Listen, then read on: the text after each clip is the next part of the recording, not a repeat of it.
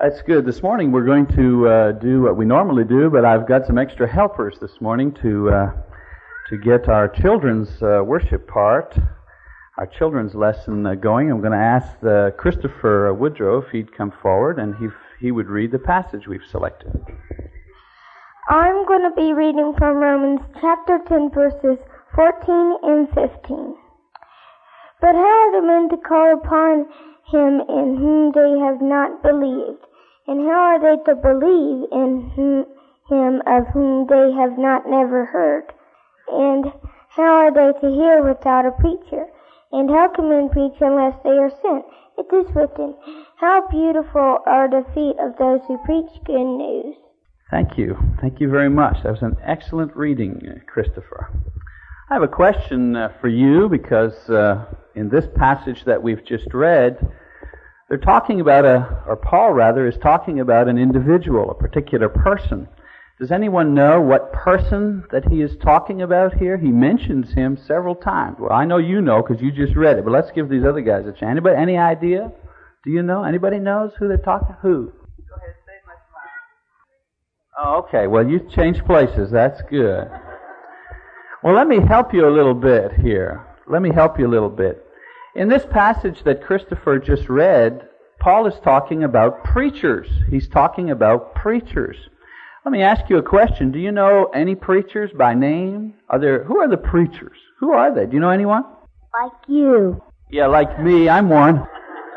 I was so afraid there. Let me ask you, are there any other preachers here at Stillwater? Can you name some? All right, this is a gimme right here. I got Magalonzo. Yeah, that's me again. I think you're in trouble here. You better, your own son, name me here. All right. We have several, don't we? All right. We have Woody over here, Mr. Woodrow, Brother Woodrow over here, and Mike Dawes. Yeah, your dad, and Mike Dawes. I don't know where he is. Thank you, Mike. Mike got me into this in the first place, and I really appreciate him. Yes, there's several men here that work as preachers. Now, I'm going to ask you a really hard question. Now, you're really going to have to think hard. And can you tell me, what do preachers do? I mean, what do they do? I'm going to ask the ladies, because they're always asking that question to begin with. You're going to have to move forward. I want to hear what you say. Yeah, you come over here. I don't have enough mic cord. They preach the Word of God. They preach the Word of God. That's right. They tell people about God. That's what preachers do. They tell people about God. Now, this is a very hard question. Boy, I'm not sure anybody knows this one here, but we'll see. Does anybody know what Paul, in the passage that Christopher read, says about preachers? He says two things about them. Do you know what he said? Anybody remember at all what he says? Oh, okay. Wow, we got a good guy. Go ahead, Kevin. Be kind. Well, they are kind. All of them are kind and good looking, I might add. But Paul doesn't say that particular thing right here. What Paul says about preachers is that people cannot know about Jesus unless preachers preach. Isn't that important? Unless preachers tell them about God, people are not going to know about God. And that's so important because if people don't know about God, what's going to happen? Anybody know? Ladies? They'll do bad things. That's right. People do bad things, and the devil's going to get them. That's another way of saying it. Yeah, so preachers tell people about God, and that's very important. Another thing that Paul says in this particular passage is that people, or rather preachers, can't preach unless somebody sends them. That's really important. And that word there, sends, means unless somebody helps preachers, preachers can't do their job. Now, I have something to tell you that concerns all of you here this morning. Something very special is happening today. And something very special is going to happen in 2 weeks. Does anybody know what special thing is happening today? Let's see. Let's get somebody that did. Okay, you come on up and talk right into the mic. What special thing is happening today?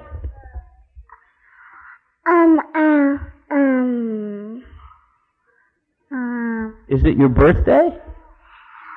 Well, I got my birthday in August. Close enough. Okay. Well, what special thing is happening today? Okay, we'll give you a chance. Potluck. Well, I was thinking of something else, to tell you the truth. The potluck, and many people are here for that, yes. Okay, go ahead, Kev. Church. Yes, church is happening today. Well, one special thing that's happening today is this is the last Sunday that I'm going to be here. This is the last day, so I want to make sure that I said goodbye to you in person, and that you wouldn't be surprised. So that's a special thing. My time to tell you about God and to tell you about Jesus is over. Now, what's the other special thing that's going to happen in maybe 2 weeks from now? A new preacher is going to come. That's right. The new preacher is going to come in 2 weeks, right? Anybody know his name? Oh, boy. Yeah, over here. Randy Dill. Oh, Randy Dill. Oh, here's a hard one. Girls, what's his wife's name? Oh, you know that too? Pam. Yes, her name is Pam, right? The 2 kids, two children. Anybody know the name of the children? Jennifer, listen to this. Jennifer and Jason, right? That's the other special thing that's happening in 2 weeks. The new preacher is coming, and he's going to tell you about God, and he's going to tell you about Jesus. So today in our prayer, what I want us to do is I want us to remember, as we're praying and throughout the day, let's pray for him and his family, that they arrive here safely, and that they stay a long, I wasn't supposed to stay very long, just a little while.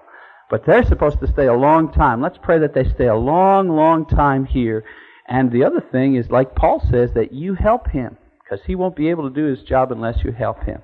Now this morning, to end off our little lesson here, we have asked Wyatt Wilson if he will lead us in a prayer. And Wyatt, if you come up here, stand up nice and straight, kids.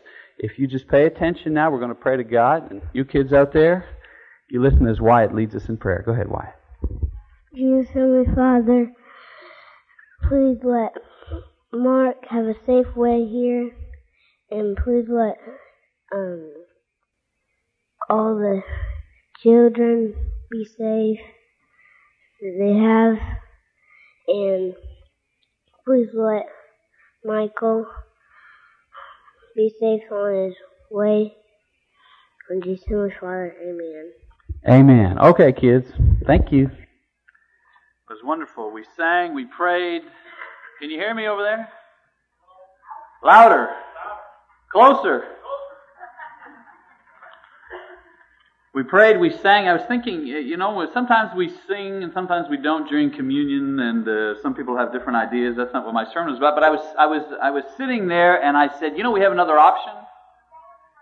We can just listen. We can just listen and let the words kind of just edify us.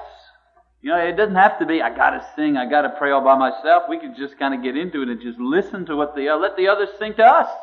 That's what I did. It's a wonderful experience. I must be dumb. It took 15 years to figure that one out.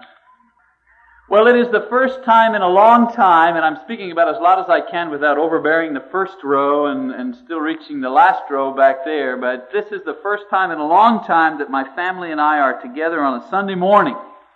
And we're happy to share it here with you in Stillwater. I have grown close to many people here. And that's not just preacher introduction talk, that's the truth. And I am and continue to be thankful for the opportunity of having served you in the last several months. It was a great opportunity for me personally, and I'm thankful. Before I start my lesson, I just want to say a few things while most people are gathered. You've made me feel more than welcome. You've made me feel wanted. There's a difference. There's a difference. You've made me feel wanted, and this has motivated me a great deal. Thank you for each word of kindness. Thank you for each word of acceptance that you have uttered. Thank you for each generous act that you have engendered towards me. I'm grateful. Thank you to Ann Brumley. I can't name everybody, but I want to thank Ann Brumley for her help in the office. Everything that I've asked her was always done enthusiastically. It was always done well. It was always done on time. I think that's called being a professional. Thank you, Ann. Wherever you are, I can't see you, but thank you for your help and your encouragement. Thanks to Woody. Thanks to Mike for their encouragement. Every time we planned worship together, it's always an edifying experience for me. Thank you, Sandy, for your great enthusiasm, always anxious to do what is good. Thank you to the elders, all of you, for your love, first of all. I can sense it. I can feel it. Thank you for your love. Thank you for your encouragement. Most of all, thank you for your example. I have found in each of you and your wives the composite qualities which make up the image of Jesus Christ altogether, and the true spirit of love that will serve me in the future as a standard for what leadership is all about. And I don't say that as an empty word. I could just say, thank you, elders, you were very kind. But I mean that from the bottom of my heart. You have given me a new vision of what leadership needs to be. And I take that with me, and I will implement that, what you have taught me. Without teaching me verbally, you've taught me a great deal in all of my actions. Your purity, I am impressed. Thank you to all the brothers who have led singing and who have worked so hard in preparing worship services and the mic and can I take this stand with me? Where was this the last 4 months? I love this stand. This is great. Thank you for all those little things. The microphone works. Somebody hands you a mic. Somebody hands you a sheet. It's all ready. It's ready to go. And I know that during the week people are working hard. Thank you, deacons, for serving as you ought to and fulfilling your ministry, especially when it concerns me. And of course, I want to make a special thanks to the children who always lifted my spirits each and every week, especially during that children's lesson, and also have always been so well behaved and respectful during the worship. Thank you, children, for that you have given to me personally anyways, and in that way you've cooperated. I am grateful. So we come to an end of our special relationship, in this part of our relationship, and as John the Baptist said in another context, of course, I must decrease so the new man will be able to increase. And that's good, and that's right, and that's the way it should be, and that's the way we planned it. And it's going according to plan. And praise God for that. And there's always great enthusiasm when a new preacher arrives, and it's no different here. There's great enthusiasm for Randy and his family arriving here, and everybody wants to see the church grow, and everybody wants the church to become more dynamic, and this is good. This is a good thing. And I've spoken with a lot of you on this point, and I've noticed that you have high expectations. So this morning, as I leave to make way for the new man, I want to share with you some thoughts about what you should expect from the preacher. Not just what to expect from Randy, but what to expect from preachers, period. And maybe what not to expect from preachers. Maybe we'll start with what you ought not to expect. What not to expect from this man. You ought not to expect perfection. Don't expect perfection. Now, I'm not saying this as a cop-out or a cover-up for sin or laziness. Preachers got to try hard like everybody else. Maybe harder even sometimes. But I know that you don't really think that preachers are perfect people. But somehow it seems that people become extremely disappointed when they see flaws in character in their preacher. They become extremely disappointed when they see weakness and sometimes failure.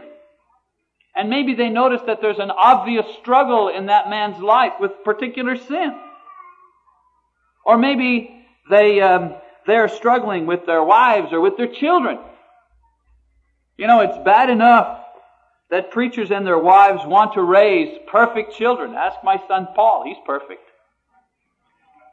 It's bad enough that preachers and their wives want to raise perfect children without the congregation expecting them to succeed. In 1 Corinthians chapter 15, verse 9 and 10, Paul said, "For I am the least of the apostles, who am not fit to be called an apostle because I persecuted the church of God. But," he says, "by the grace of God I am what I am." In the same way, I can say this morning, it isn't education. It isn't talent. It isn't a claim to perfection that will bring Randy here. It is the grace of God that loved him and saved him from the curse of imperfection and has made him useful in God's service. That man that is coming is perfect in the eyes of God through grace, although through your temporal vision you will see the unfinished product of God's love. It isn't by being more perfect than anybody else that somebody gets to preach. It isn't merely by ability that you are sustained in this particular task. It is the grace of God that sustains you in this ministry. The task of preaching is too great. The message is too wonderful. The responsibility is too heavy for mere human strength or mere human wisdom. And so please, don't expect perfection from him. Expect rather that, like Paul, he will labor in his ministry in such a way that the grace of God toward him will not prove to be in vain. Perhaps another thing that you ought not to expect from him is church growth. Church growth. Don't expect church growth from the new preacher. You know, there are a lot of people who think that the thing to do to get church to grow is to hire a new preacher, or maybe build a new wing, or maybe start a new program. But church growth is not generated by man. Church growth is not generated by mere human effort. Church growth is a product of God. As Paul said in 1 Corinthians chapter 3 verse 6, I planted, Apollos watered, but God was causing the increase. You know, preachers can preach, and preachers can exhort, and preachers can rebuke, but the church grows when each individual takes on his or her responsibility to submit to God's will. That's what makes the church grow. In Acts chapter 2:38, Peter preached, repent and be baptized. But the growth came because 3,000 individuals decided to respond. Do you know that God could have used anybody to preach that message? Anybody could have said the same thing that Peter said.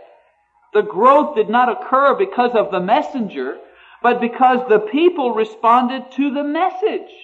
And nowhere in the Bible does it say that Peter was a dynamic speaker. As a matter of fact, it says he was kind of common.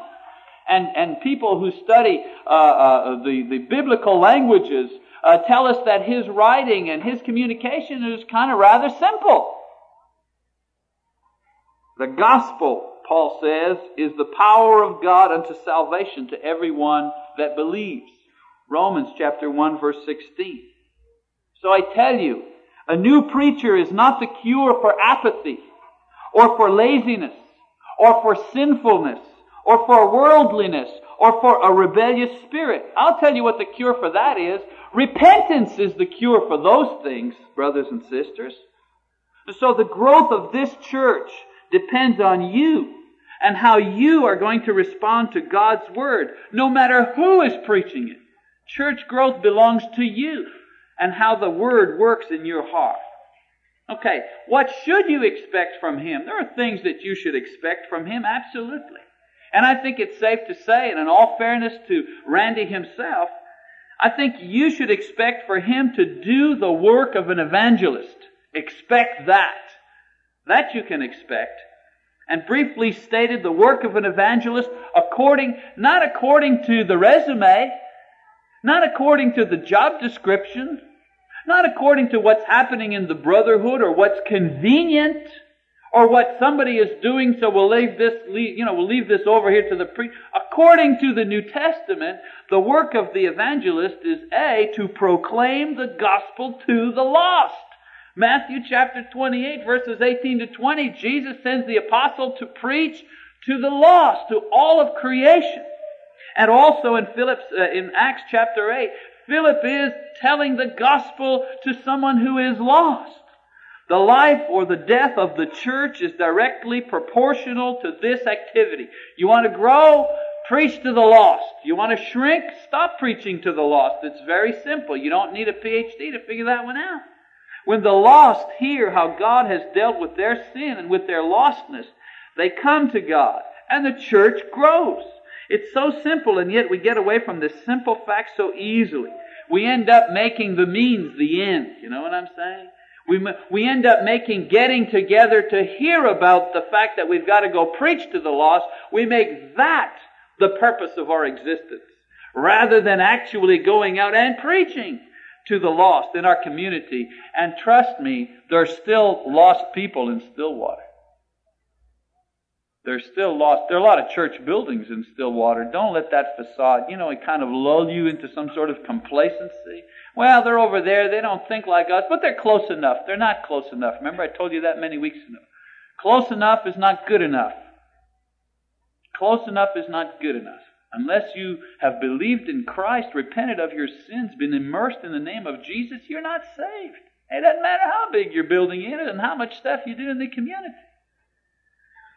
Another thing that he does, or rather what he is doing when he is preaching from the lost, is that he is doing it from whatever status you give him, either from the pulpit or from media or through other means. The evangelist's job is to try to mobilize the church in carrying out the task of bringing the gospel to the lost. You can expect that from him.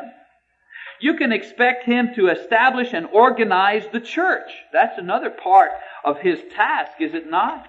In Titus chapter 1, verse 5, Paul is talking to a young an evangelist, and he says to him, "For this reason I left you in Crete, that you might set in order what remains, and appoint elders in every city, as I directed you."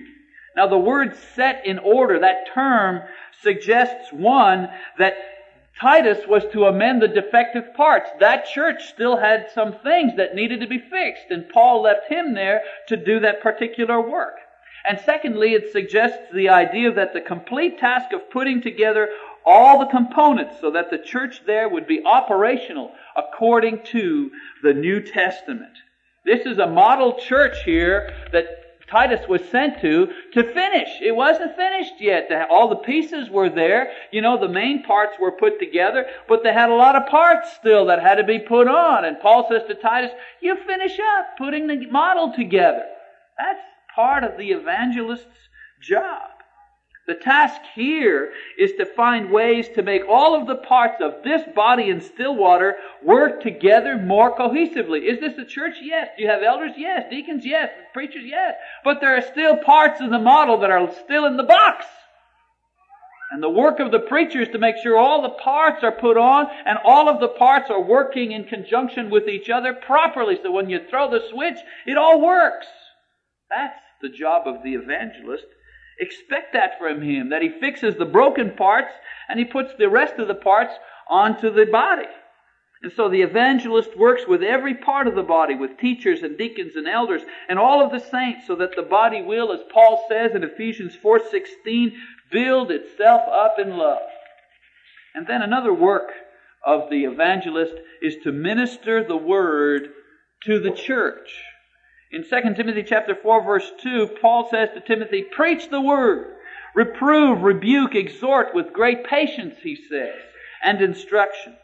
This is the work of the evangelist. The lost need to hear God's word in order to be saved. And the church needs to be organized to carry out this task. But the church, the saved, also need to hear God's word in order to remain saved. They come in the front door, something's got to happen so they don't go out the back door. That's the work of the evangelist. Please, do not be offended if one of your beliefs is corrected in line with Scripture by the preacher. That's called a reproof. Please, don't be angry if he deals with your sins and your bad attitudes. That's called a rebuke. Please, don't be hard-hearted if he encourages you to do better or to forgive somebody or not to quit. That's called an exhortation. You see, that's his work. That's why you brought him here. That's why you pay him.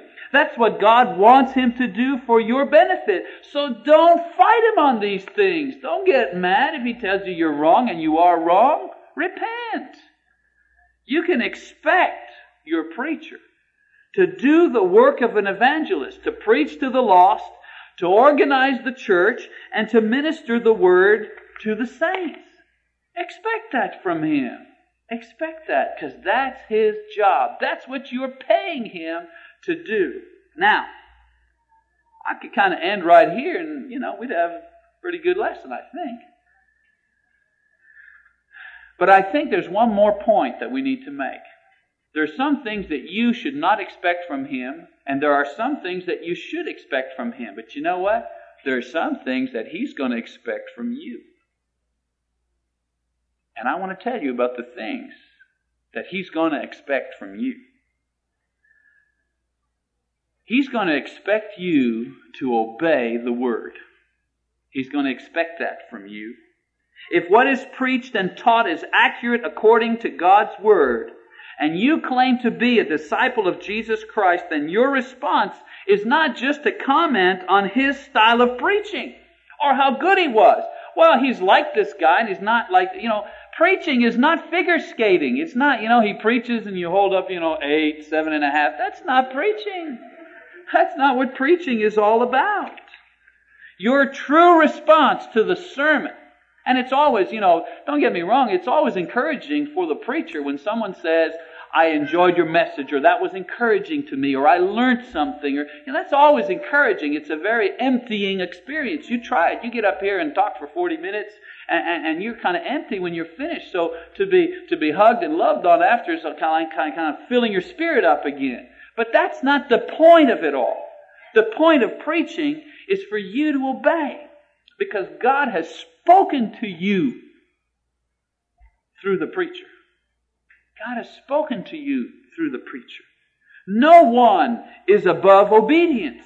You're never too young or too old to obey God's Word. And you know what? We usually have more problems with older Christians than younger ones in this category. Obedience is always what God expects. And obedience is always what God has demanded.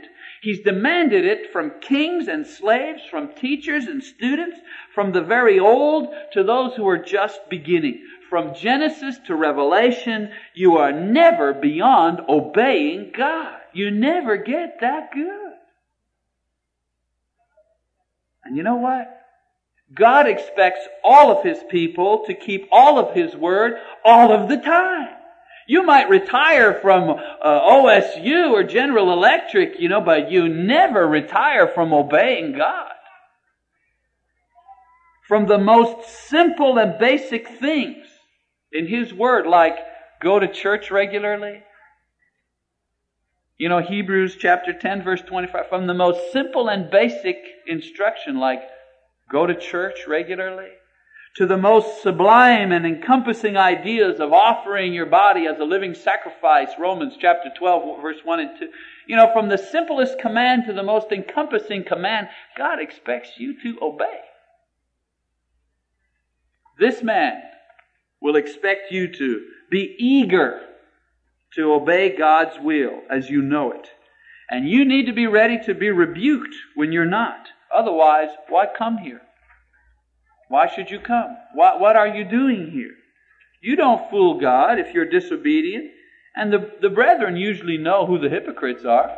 We got them figured out. We let them in. They can sit down. They can, drink the juice and bite the cracker. But, eventually we'll do the separation act. Jesus has told us specifically, don't bother right now the wheat and the tares. Don't do that. You'll upset the church trying to figure out who all the hypocrites are. Don't do that. Just let them grow. It's all right. I know who they are.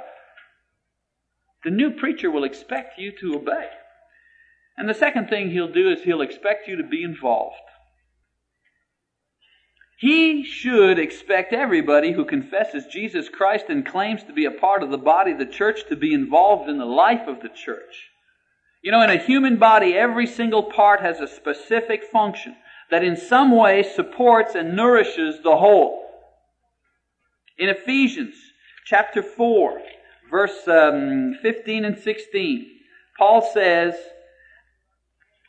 but speaking the truth in love, we are to grow up in all aspects into Him who is the head, even Christ, from whom the whole body being fitted and held together by that which every joint supplies, according to the proper working of each individual part, causes the growth of the body for the building up of itself in love. He says, it is the proper working of every single part that causes the growth. Notice? When every single part is working, and working the way it ought to be working, then there is growth in the body. Now, if someone asks you, what do you do at church? And your only reply is that you go to services, something is wrong. I hate to shatter your illusion, but going to church is not involvement. I hate to bust the balloon this morning, but going to church is not involvement. When we come to services, we receive something. We don't give a whole lot other than praise to God. Teaching others in some way, visiting or bringing others to church, or studying with someone, or maintaining the physical property, or giving, or helping, or serving, or sharing, or driving. This is involvement. But coming to church and listening to the sermon, whether you do it once or 5 times a week, that's not involvement. It's like saying that we are musicians because we play the radio. There's a big difference. You know, what do they call it? Air bands. My kids they do the air band deal, you know. They put the radio on and they go, yeah, and they pretend, you know. You're just pretending. That's not involvement. I want to tell you something. There are no spectators in the kingdom of God, only players. And the new preacher should expect each individual here to begin thinking seriously where and how they will serve, because I'll tell you, I think you're going to be asked. I think you're going to be asked. You know, one of the basics of good communication, or rather for good communications and relationships, is the clear understanding of mutual expectation. Let me say that. I muffled that, didn't I? I muffled it, and maybe you weren't paying attention, so you pay attention and I'll say it over again. One of the basics for good communications and relationships is the clear understanding of mutual expectations. So with this idea in mind, I've explained some of the things that you will need to offer each other, you to the new man and the new man to you, if you're going to build up this great church. And this is a great church. Don't make no mistakes about what I feel about this congregation. 2 things. A, expect him to work hard as an evangelist, reaching out to the lost, organizing the work of the church, and ministering to you and your particular needs through God's Word. Expect that. You have a right. And he should expect you to obey God's Word with all your heart and to get involved with all your ability. And you all have great ability. Now, if you both do these things, here's what you can expect. You can expect, first of all, that you will have spiritual and numerical growth. You will have it. You can expect to be a model of encouragement to the brotherhood around us. We don't think about that very often. That by your actions and your growth and your spirituality and your love, you encourage others. You know, when I go somewhere and I say, so what are you doing? I hear you're out in Stillwater. Yeah, and they say, great church, huh? I'd say, I mean that. Great church, huh? Yes, great church. Now, I've preached at some place and say, so where are you preaching? I'm doing the work over here. So how's it going? You making it through? You know, they rip you apart? Yeah, I'm serious. You can expect to encourage the brotherhood. And you can all expect to be favorably welcomed into heaven when Jesus returns for His beautiful bride, the church, whom you are. I hope that I've lived up to your expectations with my preaching and my teaching during the last 6 months or so. And my only expectation of you from week to week has been that if you've not obeyed the gospel, you would not put off until another day repenting of your sins and confessing Christ and being baptized. I have always expected you to obey the gospel. And I've always expected, if you've been rebellious or disobedient or unfaithful or uninvolved, I've always hoped that you would want to make a fresh start. So I offer that same invitation, a fresh start with the Lord as a new child in Christ, or a fresh start in the church if you've been disobedient. And if you want to prepare for the coming of the new man, what a great way to do this. You know, I've offered this invitation over 30 times. Few people have accepted it. So I offer it one more time. If you need to be baptized, if you need to repent, if you need to start over, we're going to sing another song of invitation. Don't put it off for one more day. This morning's no different. I encourage you to do this. I thank you and I pray that God bless you in all that you do. Bless you in all that you do. Bless you in all that you do. Bless you in all that you do. Bless you in all